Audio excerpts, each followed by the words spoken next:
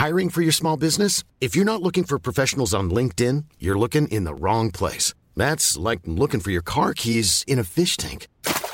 LinkedIn helps you hire professionals you can't find anywhere else, even those who aren't actively searching for a new job but might be open to the perfect role. In a given month, over 70% of LinkedIn users don't even visit other leading job sites. So start looking in the right place. With LinkedIn, you can hire professionals like a professional. Post your free job on linkedin.com/people today. Mom deserves the best, and there's no better place to shop for Mother's Day than Whole Foods Market. They're your destination for unbeatable savings, from premium gifts to show-stopping flowers and irresistible desserts. Start by saving 33% with Prime on all body care and candles. Then get a 15-stem bunch of tulips for just $9.99 each with Prime. Round out Mom's menu with festive rosé, irresistible berry chantilly cake, and more special treats. Come celebrate Mother's Day at Whole Foods Market.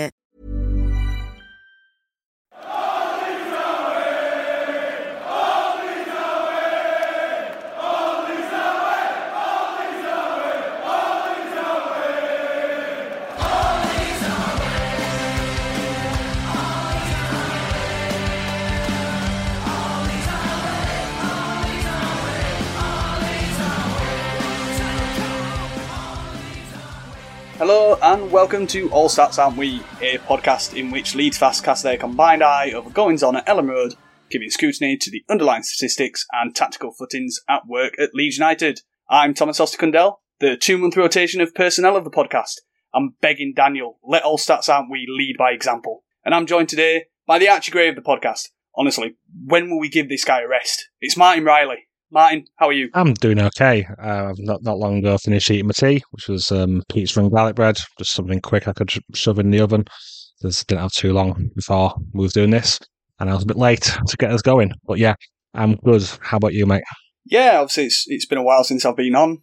I think about 7 weeks. I think it was a Huddersfield preview. Yeah, no, not too bad. I've had spag bol. I'm always going to come back with my classic. That's another one for the. But yeah, after. Yeah, another one for the preview, for the season preview. Yeah, no, I've been quite busy. I've just come back off a week off holiday in Madeira, and that was great. So yeah, no, I'm doing quite well. Good stuff. Good to have you. Yeah, good to have you back after a while out. Yeah, it's good to get some roast. Yeah, absolutely. It's really good to be able to really good to be able to come back on as well. But yeah, I guess like brief news. Firpo's back in training last week, so it brings in a natural left back option.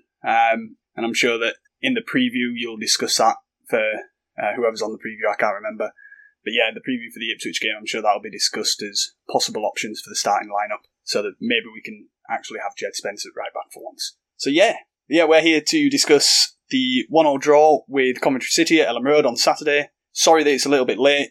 We can blame Leeds United for that, for not releasing the full match replay. So we planned to record this Sunday night and we're recording Monday night, but here we are, and we'll still bring you something good. So I'll start with a quick game summary. Leeds approached the game with their usual 4-2-3-1 formation, with Coventry opting for a 4-1-4-1 formation, much to the surprise given that they had 6 defenders on the pitch. Leeds dominated the majority of possession in the first half, with Coventry sitting deeper and absorbing pressure, but despite the dominance in possession, Leeds were unable to create any clear-cut chances. The second half continued much the same way for the opening phase, however in the 58th minute, Jorginho Rutte and Somerville combined to pick open Coventry's defence, with Georgie playing through Cry, going on goal and slowing past the keeper to make it 1-0. Leeds continued to hold the majority of possession, however in the 66th minute, Coventry City hit us on the counter thanks to a marauding run from centre-back Bobby Thomas, which is an arc back to some days a few seasons ago. He passed it wide and then continued his run, and the cross in the box from Sukiyama was then met by Thomas, who headed it past Melier to bring the score to 1-1. Leeds again continued the theme of having more possession and created a number of chances, including one more big chance late in the game, which Dan James scooped wide of the post. However, they weren't able to capitalise, and the game ended 1-1. So, we'll start with the interrogation. So let's get straight into that first half. The first half we only created 0.24 XG from 6 shots, making the XG per shot a very measly 0.04. Was this down to us doing badly or Coventry defending well, do you think, Martin? I went over this a few times and I kept slowing down different attacking scenarios and just seeing what we're doing, what other options we could have had when we were attacking. And think largely it was Coventry making it difficult for us. I think they were dropping their wingers quite deep, and at times it was almost a back six, which they was bringing in. And I counted at one point there was 9 defenders in the box on one of our attacks. That was in the first half.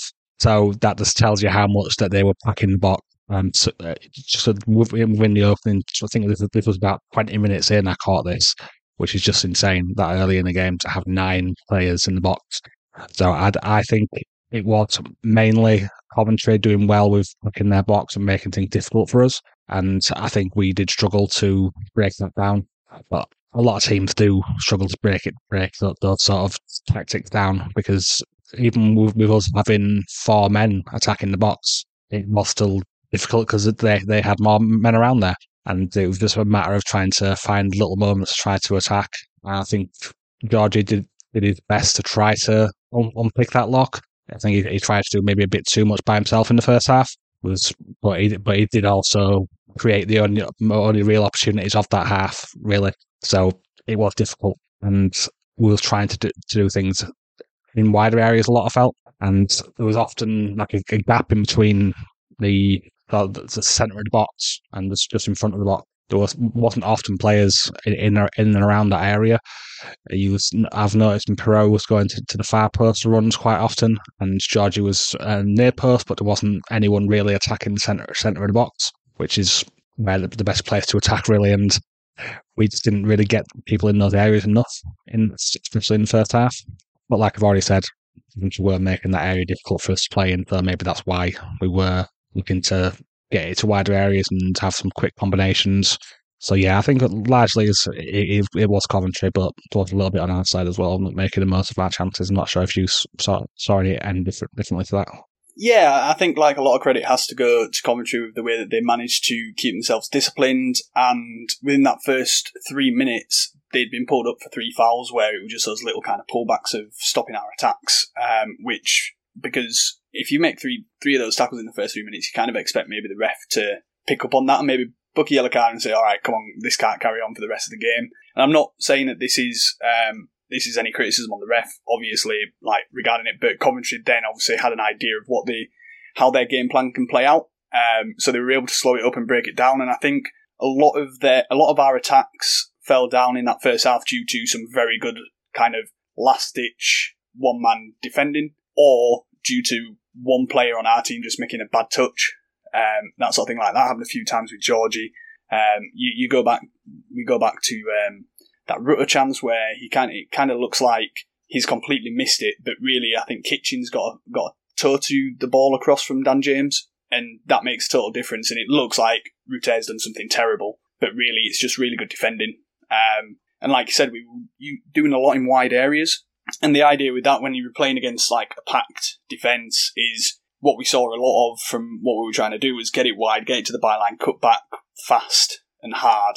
And that's because when you've got a packed area, you're hoping that there isn't a clean clearance when you do that, and you can cause that and I know that bit of chaos that Marsh wanted and stuff, but sometimes against those sort of teams that you're playing against with a low block, that's maybe what you're looking at trying to do. That's how I interpreted that first half anyway. And I know we're going to get onto the second half, but when we compare the goal, there's a moment where in the first half where Rutter has his back to goal, he goes to try to do a touch on the turn. It's a bad touch, it goes to a defender straight away and like they clear it. He does the exact same thing for the goal, gets the turn, and then Crescentio's just coming down around the back of the defender, and it works perfectly fine. And I think that that's probably what we were trying to do to break down that low block a lot. It was just in the first half there was a lot of weak touches, because I think as well the defenders were probably really tight, and so it just took the second half for Rutter to get that yard of space so that he could get that turn good as well.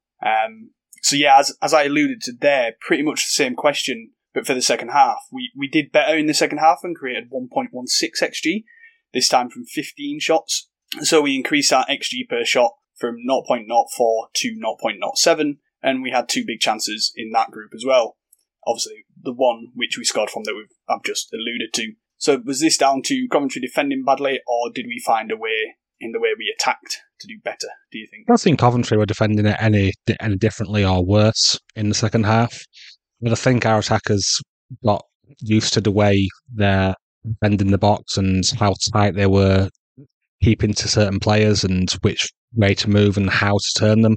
Especially Georgia, he did a lot better in the second half at turning his man. And he was trying it, like you mentioned in the last question, he was trying that move where he just quickly turns with the ball. And the first half, he only, I think he maybe got it off once, but I think in the second half he got it off about 4 or 5 times, where he just quickly turns and then played the ball forward or drives forward with the ball. And I think that was a big part of it, was Georgie finding those moments to turn whichever player was marking him. I think it was maybe in Sheaf, who was at him quite often, and sometimes one of their centre-backs. So yeah, I think that the big thing was that sort of interplay between Georgie and Somerville. They were just very good at finding each other in that half, and most of the chances came through one of those two, either creating for them or creating for each other. And I believe this was the most chances that a pairing have made since Opta began collecting data. I think Johnny Cooper put out a tweet about it, that they created 7 chances for each other in one match, which is just mad. so they created a lot of stuff for each other, and that because they'd worked out the best way to attack the defence of what Coventry were doing and how they were looking to defend each of those individuals. So yeah, I think it's mainly individual, making better decisions and just knowing what to do than anything else. Yeah, I think as you've said there, the better decisions was a key thing. I think we saw a couple of times as well in the first half. Peru maybe not make the best decision with which pass to pick, maybe take a second too long, and then things that don't get counted when you talk about XG and big chances is things like Dan James's decision to go down a bit too easy when he had that ball over the top from Ampadu. And that is a big goal scoring opportunity, really, when you think about it. But I think what he's actually done is, I think the ball's actually held up a little in the bounce and he's overrun it, so he's then gone down. I think that's kind of what's happened, because he is side by side with the ball when he goes down as well. And I don't think he's got that ability to bring that back in at that pace. He's sometimes a bit too fast for his own good. But yeah, we've talked about our attacking now, and so let's talk about Coventry. They created 0.5 XG in this game. Half of that was their goal, their header. And so do you think that that's due to our out of possession game and the way that we set up our rest defence, our press, or is it down to the way that Coventry had set up with how they wanted to attack? I think it was a larger down to us. I think our counter press was very much on point in this game. And whenever we did turn over the ball, we were quite quick to put pressure on any of the players who could look to receive it. And Coventry were forced to go long quite often, especially in the first half. And they weren't really able to get anything from those long balls, other than I think a couple of really small chances. There was one shot early on which Melier saved, and another one I think was just put wide. But yeah, I think largely we did a good job of handling them when the ball did turn over. And we had a relatively good job of our rest defence as well. We made sure that we had players back to cover those moments when we did turn over the ball and they got past our press. And then in moments where they were setting the ball and they managed to maybe get it past our front line threats, we did a good job of holding our mid block and not allowing space them in areas which they could hurt us, because they are a good side at moving the ball around. And our defenders did well in winning most of their individual battles, which always helps. I think there's maybe one time where Spence was beaten by Kamoto on that side. So yeah, I think other than that one moment, I don't think there's many other duels missed in this game. And I think we did a good job overall of handling Coventry, and it shows because they didn't create a lot outside the goal.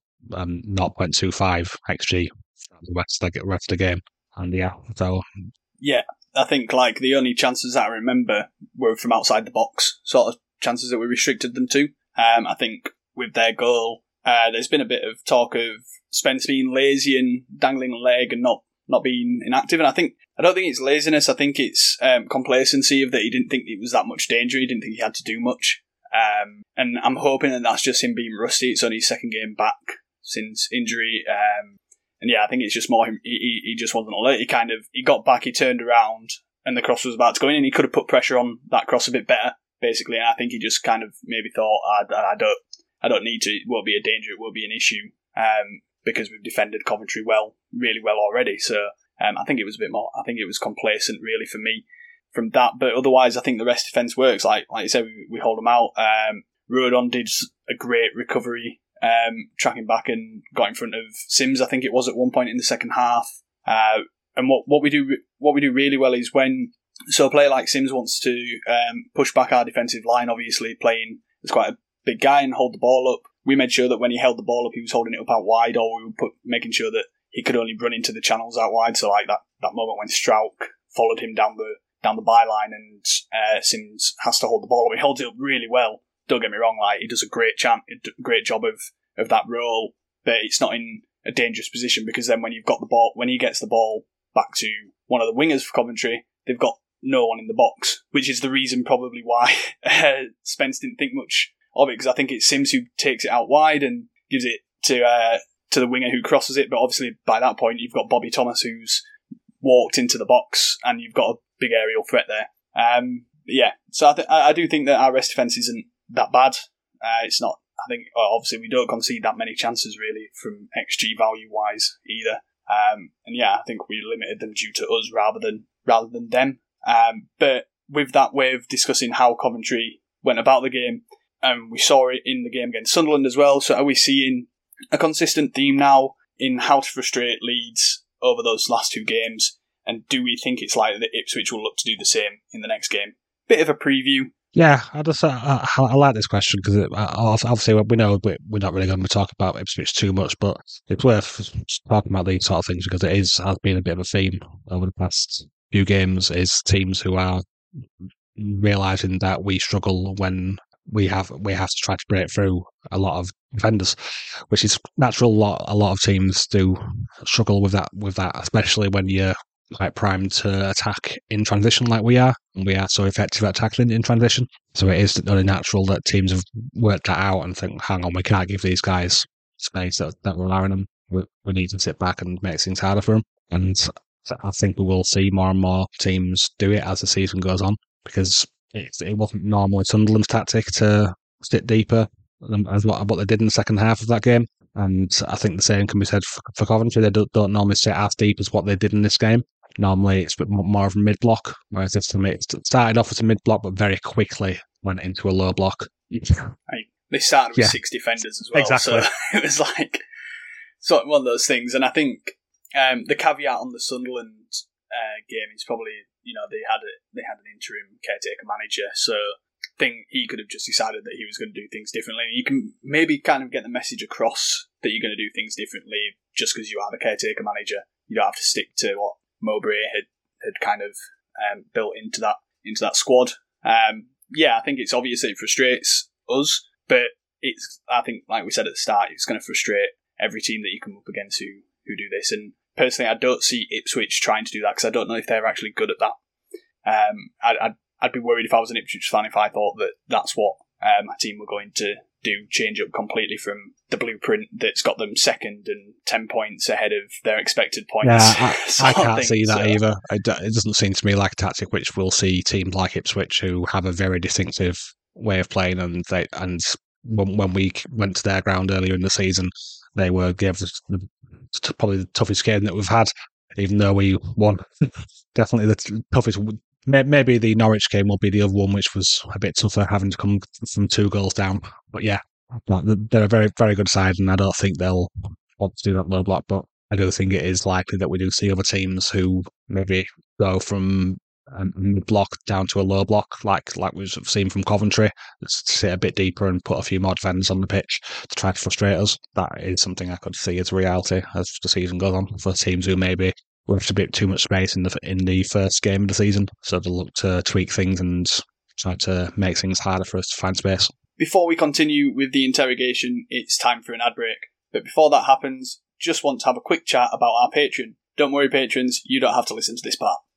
Our patrons get access for as little as $1.99 per month, which gives you ad-free podcasts, and if you want to pay a little bit more, you get other benefits, including early access to our preview pods, such as this one, analysis articles, videos and bonus podcasts, as well as access to our Discord server.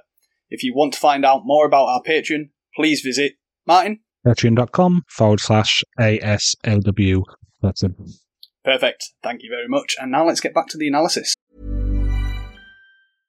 Hey, I'm Ryan Reynolds. At Mint Mobile, we like to do the opposite of what Big Wireless does. They charge you a lot, we charge you a little. So naturally, when they announced they'd be raising their prices due to inflation, we decided to deflate our prices due to not hating you. That's right. We're cutting the price of Mint Unlimited from $30 a month to just $15 a month.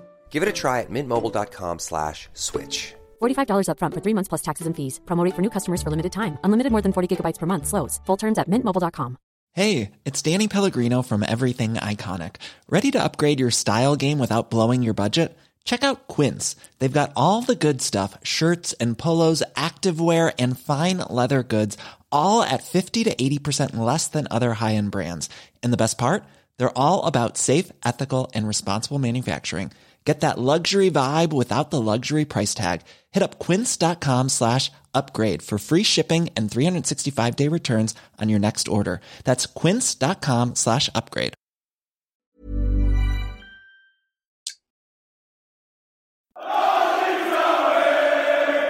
So we had a question from a member of our parish, Tom Alderson. He wanted to know, and quite simply wants to know, do we need to talk about Daniel Farke?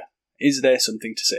I can understand some of the frustrations that are going around, and at the moment with how I think the common thing which people are saying is how strong our squad is, and that we should be doing better than what we are. Which I can understand that reasoning. We do have probably the strongest squad pound for pound in the league. Maybe Leicester could be just neck to neck with us on that. So it's very close between us and Leicester. However, as the Championship has told us that many times, it's not a league which will always go to the team with the strongest squad. In the years that Bielsa was with us, we didn't have the strongest squad, and we dominated the league both years.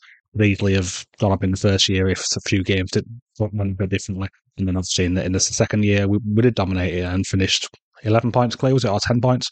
Something around, yeah. So I think there is still plenty of time for the season to end up with us finishing in second. We're only at the halfway point of the season now. Still plenty of time for things to go wrong. And so at the moment, I'm not at the point where I'm even questioning Farke remotely. I'm happy with the way things are going. If you look at how many wins we had prior to these last two results, that was a lot in a row. And what's doing us at the moment is we've got Leicester and we've got Ipswich, who are both having ridiculously good openings to their seasons, combined with us having a slow start to our season because of how much work we had to do in the summer. And that's something which I think has been forgotten about, like how much work had to happen in the summer. The amount of players who left, the amount of players who came in, it was a lot of work, and I'm sure that what we think Farke mentioned it quite often when he was first getting.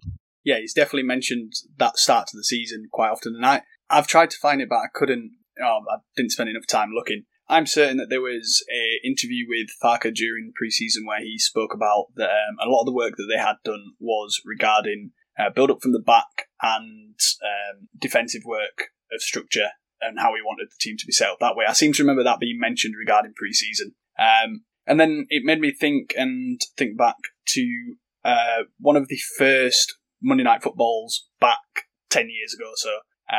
And Thierry Henry was on as a guest. And he was speaking about Pep Guardiola's Barcelona when he played under them. And he kind of said Pep's vision and idea was to get the ball into the final third and then in positional play at that time. And then from there, them three of Messi, Henry, Pedro, David Villa, Eto'o, one of that combination of the, because that isn't, obviously that's a ridiculous lineup as well. But it was then up to them from there how they can score. It was his job to get them to a position, and then they work from there to. And I think since then, like Guardiola's obviously moved that it's my job to get you to a certain position further up the pitch. So I just wonder if like Farke's kind of said, I've got these 4-5 elite attackers in my squad. They should be good enough to I get them to a position, and then they can sort that out themselves. And then that kind of also means an opposition can't prepare for what they're going to do because everything's a little bit more off the cuff, and it's just about how they work together. And I think, so I think like we've discussed already, like the rest defence works really well. It's worked really well in the league. We don't concede much XG, even though it looks like we concede a lot of transition attacks. We don't ever concede a shot, which is the key thing, right?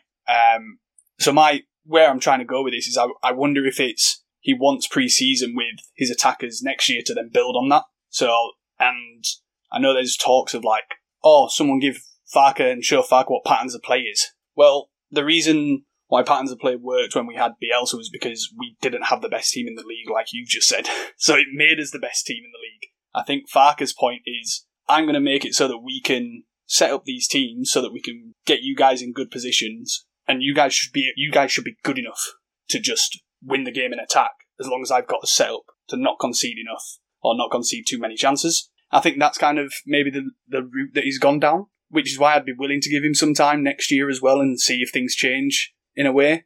But that's been my take.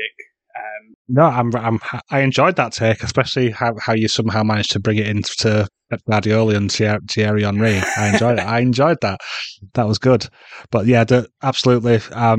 When people have been talking about patterns of play, I've often been banging the drum that I would like to see some creative freedom being given to attackers, and how everything doesn't need to be a scripted pattern of play to work. Bielsa had to use those patterns of play because he was working with players who weren't elite for the division. Elite they weren't before he came along anyway. He did a very good job of drilling these things into him because of his training methods, and there's no one else who has training methods quite like Bielsa, and that's why he was able to get those players playing beyond what they were. Whereas this team, which Farke has got, if he was trying to do too many things with them to get these individual scripted patterns, then it could make them overthink things, and it could work worse. I think a lot of people kind of, if I go back to talking about Pep Guardiola, like a lot of people have said Grealish became limited when he first went there, which is kind of what you're probably saying that you want to do Somerville if you're putting him in patterns of play. You're probably limiting his creative freedom in that sense, and it's taken Grealish a bit of a while to get that balance, I guess. But yeah, talking of wingers, having just mentioned Grealish and Somerville, clearly they are like for like. There's been a lot of calls for Farke to switch things up, at least on the other wing, and play Gnonto over James. Why do you think he's persisting with James over Willie? Well, I'd like to say that it's mainly due to the out of possession play. That is one thing. But then there's also the fact that they both attack in very different ways. You've got Gnonto, who loves to get the ball to feet, and that is what he's all about. He will drop deep and he will power forward with the ball, combine quickly with the players around him, and that's his game. Whereas James, that isn't his game. But he can do the odd bit of link-up play here and there with Gray on that side, but it's mainly best when you use him as an outlet and try to get ball beyond for him to use his pace to get on the end of.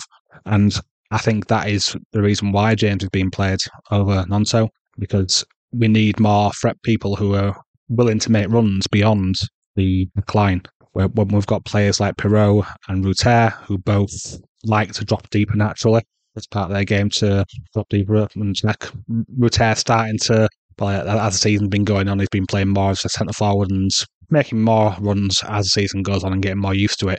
But it's still not the most natural thing for him, and he's always going to have those inclinations to drop deeper. And so we need players who will be making runs beyond. And at the moment, it's mainly James and Somerville who are making those runs. The odd one from either Ruter or Pirot, but the main targets for most of our attacks have been going through James or Somerville. If you just look twice in this game, we've had James one-on-one with the goalkeeper. And first time he definitely did take a heavy touch with that, like you mentioned earlier, and just decided to go down and see if he'd get lucky. Lots of attackers do it. I'm not going to blame him for that. And then second one, he just thought that he finished wrong. I think he was a more difficult finish than what it looked, in honesty. I think it was bouncing. I think anything that's bouncing when you're running like that can be difficult. I think again he kind of caught up to it at the side of it when it bounced up in probably not where you expected. Yeah, exactly. I think if there wasn't the deflection off the defender and the ball had just rolled through, and if the ball was running along the ground and James still scuffed it wide, then I'd probably be putting a bit more blame on him. But because the ball was bouncing and he was moving it to get to it, I think he can be let off a little bit, and it's got quite as big of a chance as what it should have been in other circumstances. But at the same time, if that was Pirot who was shooting, I would want him to bury it. Because I think that chance gets buried by basically every other forward that we would have had on the pitch at that time, where we obviously had 6 on at that time, and one of those 6 was Joe Gelhardt for the first time in quite a while. His first in September. So why do you think Farke chose to go with Joffy over Jadon Anthony or Matteo Joseph, who he had gone with? He definitely gone with Matteo Joseph against Sunderland. Yeah, there was an odd one. Is that I was very much expecting Jadon Anthony to come on at that point. And then I saw Gelhardt getting changed. I was like, oh, that's different. And I was quite happy that he was going for something a bit different rather than the same sub each time to try to change things up. And he moved things around differently as well as to when the player came on. Usually what it's been when he makes his big changes to try to go ahead or to flop at something, he puts Nonto on the right wing, he moves James to kind of like a left wing back position, and the overall shape is like a 3, you could say 3-1-6, something ridiculous like that. But I think the shape when the players came on was a bit different this time. You had Nonto, who was pretty much playing like a left back, in all honesty, at least when he first came on. He was definitely doing his coming deep, like you were saying, and then linking up, looking like he was going to come deep and then drive as well, maybe sometimes into the middle. Yeah, exactly. So he was on the left rather than the right, and that enabled him to link up more naturally with Somerville. And obviously they've got a good relationship off the pitch, and it makes sense for that partnership to be made more of. And they also left James on the pitch to try to stretch them and get runs in beyond, which continued happening. But the question that I was talking about here was about Joffy, not those players. So I'll get back to the question. I've sort of got sidetracked. But I felt Joffy struggled to get into this game when he came on. It took him a long time to have a touch. I think he was trying to make runs beyond, and then when those runs weren't coming off, he started dropping a bit deeper to try to get involved more.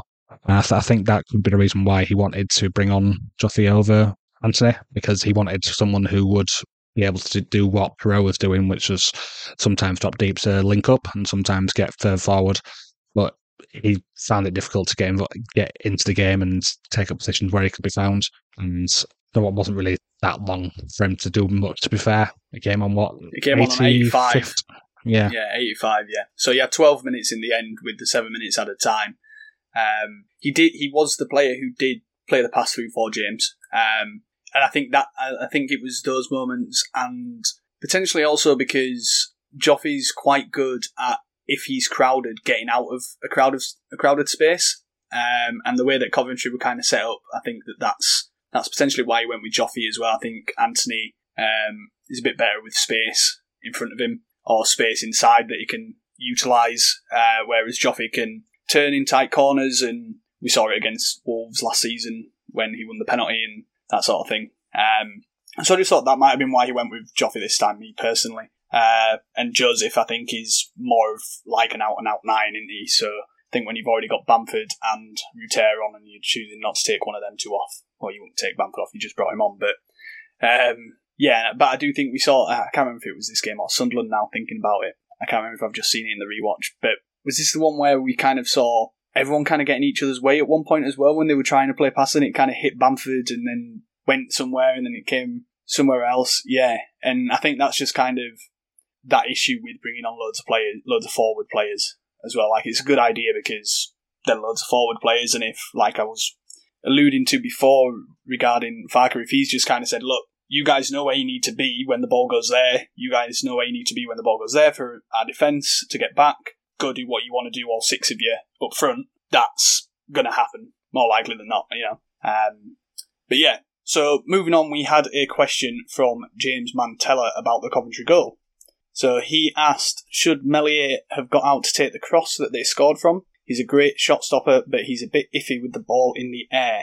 So do you agree with James, or does the fault for the goal lie elsewhere? I've watched the goal over quite a lot of times, probably about 10 times. It's slowing parts, looking at different players. I do it quite often, just to see who was looking where and what they were trying to do. And I watched Meslier a lot, and when Thomas was making his run into the box, he noticed that, and he did a little hand signal to, I think it was Strauch. So Strauch was made aware that Thomas was coming into the box, and so he will have assumed that Strauch will have been able to deal with that threat. But then when the ball came in, a little bit deeper than what I think maybe they was expecting. Maybe they was expecting it to be more central for Thomas to attack, but he ended up going that a little bit deeper, and Thomas was backing into it, and obviously Strauch also to make that same movement, but he couldn't quite get there in time, and Melier thought that it was going to be dealt with, but it just wasn't.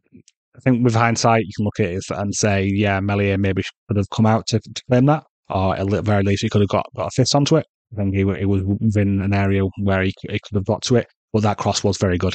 But we'll say that it was in a perfect area, and the way it swung as well. The way it swung and the way it dipped, it made it a bit difficult. I think it wasn't quite low enough to come out in front of the players to get it. You'd have to have gone over them, and there's 3 players there, and that's always dangerous. And there was a player coming in behind Archie as well, so that was always going to be tough. Positioning wise on that, then where he was, if he goes any more to the right, it's just, you'd expect Thomas to try and go back towards goal, and then you're saying, well, he's too far that way. And it was a good header. 0.25 from a header is a huge headed chance. Yeah, it is. And he made it better as well. I'm pretty certain the post shot XG was quite largely inflated compared to where it was. Yeah, I don't lie any blame with Melier on that one, really. Like we said, I think it obviously starts with Ampadu losing possession from what I can tell from the commentary. I nearly said from what I can tell from the Coventry there. That's why there was that little stutter. Like I said, Spence doesn't quite be as alert as he should be, because, like I said, I think that he's just thinking this is nothing. And then Strauch and Gray probably can do better. But again, like maybe if neither of them two make the header and neither does Thomas, then you've got the guy at the back post who's coming in, and you're kind of questioning, should Gray have stepped off or something like that. So it's one of those, there was too many variables for that sort of thing, but I think probably Gray should have probably been the player to get in between from where he was, and he just wasn't quite maybe strong enough in that sense, or was taken by surprise of the fact that there was a player coming through there. So finally, two questions to finish on. Who do you think struggled in this match? So when I first watched the game, I had a bit of a feeling that possibly Ampadu had done badly in the first half. I'm not sure why I had that feeling, because on the rewatch, I thought it was very, very good. So that part can be totally ignored. I think with the goal, Spence could definitely have done a lot better with that. But I think his hesitation was with that goal. Earlier in the game, he'd gone to pressure Sakamoto, and Sakamoto quite quickly turned him. So I'm thinking maybe he was wanting to allow him a little bit of space to see what Sakamoto was going to do. I think he maybe expected him to carry the ball forward towards him, but then he quickly crossed it in. So I think he probably could have done better with that, but largely he did well in this game. I felt Spence. He did a lot of nice things going forward. Could link up with both Somerville and Ruter, and just generally make a nuisance for him in stopping interceptions, using his pace well to get on the end of balls, which Coventry were trying to put down the channel, and he was doing a good job of getting those balls before his opponent because of how fast he is. But largely, I couldn't pick another player who really struggles in this game. I think most players did reasonably well. The few times that Gray maybe misplaced the ball and let his inexperience show, but even he had moments where he was good. So I couldn't really pick one who struggled throughout the whole game. Just little moments here and there where they could have done better, really. I'm not sure about you. I think Perot just maybe struggled to get in as much as he wanted to, or we would have liked him to. And I think that's mainly due to how Coventry set up. Like we said, they kind of packed the box, and he didn't ever have much space when he did get on the ball. And we know that he's good at getting the ball out of his feet, but he was never had enough space to even put the ball out of his feet. Sort of thing was kind of the case. If he got it out of his feet, there was nothing on. He couldn't just whack it because there was 3 players in front of him, sort of thing. I think he did in like the 7th minute. He did that, and it just hit a player and dribbled through to the keeper. So yeah, I think he was the only one that really struggled from the game, and I think that probably also then affects everyone else's judgment on Leeds' performance, because when it gets to him and it struggles, it doesn't get much further than the edge of the box or just outside the edge of the box, and that can kind of create that judgment on how well or how poor we played, because you're only getting to a certain area. But like I said, I think that was particularly due to how Coventry set up. And on the polar opposite of that, who do we felt did well in this match? There were a few players who I felt did really well in this. Camera, actually, He was really good out of possession at winning the ball back and stopping them from attacking quickly, especially in the second half. There were a few moments where if he would have been just a little bit later, Coventry would have been away. But he managed to get the ball back and get the ball forward quickly. And he was just generally all over the place. Just really a high amount of work rate. He had 15 progressive passes, which is a massive amount of progressive passes. And just generally had a very good game. I love Camera. He just reminds me so much of Forshaw. So a more robust Forshaw. One that doesn't look like he's going to break. And I just really like the guy. As well as that, I think Ampadu had his best performance for a while. He maybe hasn't been at 100% over the past couple of games, but I think in this game he was a lot better and he was doing a lot of good things. He also had a lot of progressive passes, 12 progressive passes. So between Camara and Ampadu, that's 27 progressive passes he had between them, which is a massive amount. Stats like me. It's a lot of progression. So both the midfield pair were really good. And I'm not sure. I think I'll leave some more for you. I'm sure you've got some players who you want to talk about. Really, apart from the goal, I thought Strauch did well on the ball. He played some good passes. He was, like I said, he did a good job on Sims. Sims didn't really have a look in at all, and I think Rodon, both of them as a pair did well, especially with, like we've said, the kind of recovery runs to stop attacks and the forcing Coventry wide, which obviously didn't work for the goal, but again, it's rare you're going to get a 10 out of 10 perfect game. But I felt like there was one moment where there was a pass that looked like it could have gone through, and Rodon did like a fantastic interception of just sticking his leg out, and then he was able to carry out and play a pass that got us moving forward. Yeah, I thought Rodon did very well at making those decisions of when to go forward with it and pass instead. They were my two picks. Obviously, you can say Return and Somerville, but I think it just gets repetitive then, right? Obviously those two did have a good game. I won't go on about it too much. I'm sure everyone's sick of hearing me rave on about Dodgy Return. Yeah, if I were to just say that he probably struggled a bit in the first half, if we were to go back to this, that's where he had those wayward touches and he tried to maybe do a bit too much, like you alluded to at the start of the pod. Well, there was one moment around the 38th minute, if you remember seeing it from the rewatch, where he just totally did two of their players, one after another, on the left flank. That was just beautiful. And he whipped across in, but he just wasn't able to quite get to someone. Yeah, and he did that one where he did did a Maradona turn, didn't he, in the middle of the goal area on the defender out of nowhere, and then hit it wide when he should have gone across goal. But yeah, like I said, he's much better than this league. Let's put it that way. I think that's everything for the review. So I'll just give you all a quick reminder for our Patreon, and that page is patreon.com/ASAW Patreon. Keep an eye out for the Twitter Spaces or X Spaces, whatever they're called now, that we'll do pre-game on Saturdays when we play Ipswich. Are we on the 23rd? Yeah. Yes, it is. On Saturday. Yeah, we're not sure who's going to be doing it. I'm available because I'm always available. I don't have a social life. But I'm not sure who else is going to be available. Potentially Adam. So we'll see. We'll try our best to get one for you. Look out for that around about 2:15. And then obviously the Christmas period is coming up, and so it's going to be very busy for Leeds and for us as podders. And as much as we want to, we won't be in a position to review the Ipswich game by itself before the Preston game on Boxing Day. So we're going to try and do that together, I think, as a double review. So a few guys would like a break. Martin's not one of them, as he just alluded to. He'll always be free. He'll record on the Christmas Day if we really wanted him to, I think. So we've literally had to talk him out of doing solo pods and putting on voices. But previews will still be released, and primarily the opposition fan interview with a little on top from Martin. Not Martin doing an opposition fan voice, I hope, anyway. And I think you'll all be hoping that too. But yeah, I think we're looking at trying to maybe get some articles out as well, are we, for Patreon listeners over. Maybe some videos or some form of articles, potentially transfer stuff, potentially some player kind of performance reviews of the season so far of a player. I think you've got one on Archie Gray, maybe, is it? That's right, yeah. Yeah, that's the one that's coming up.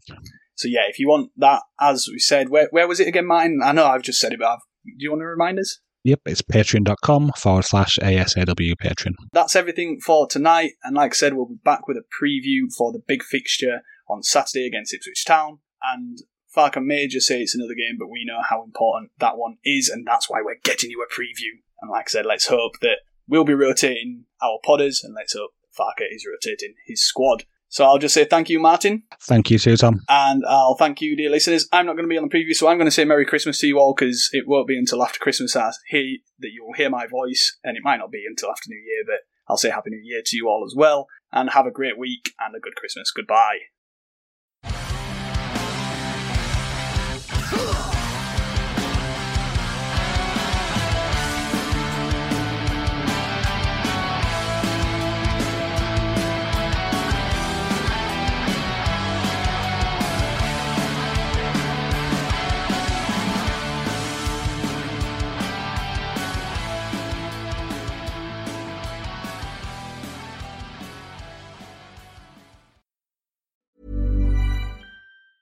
Mom deserves the best, and there's no better place to shop for Mother's Day than Whole Foods Market. They're your destination for unbeatable savings, from premium gifts to show-stopping flowers and irresistible desserts. Start by saving 33% with Prime on all body care and candles. Then get a 15-stem bunch of tulips for just $9.99 each with Prime. Round out Mom's menu with festive rosé, irresistible berry chantilly cake, and more special treats. Come celebrate Mother's Day at Whole Foods Market.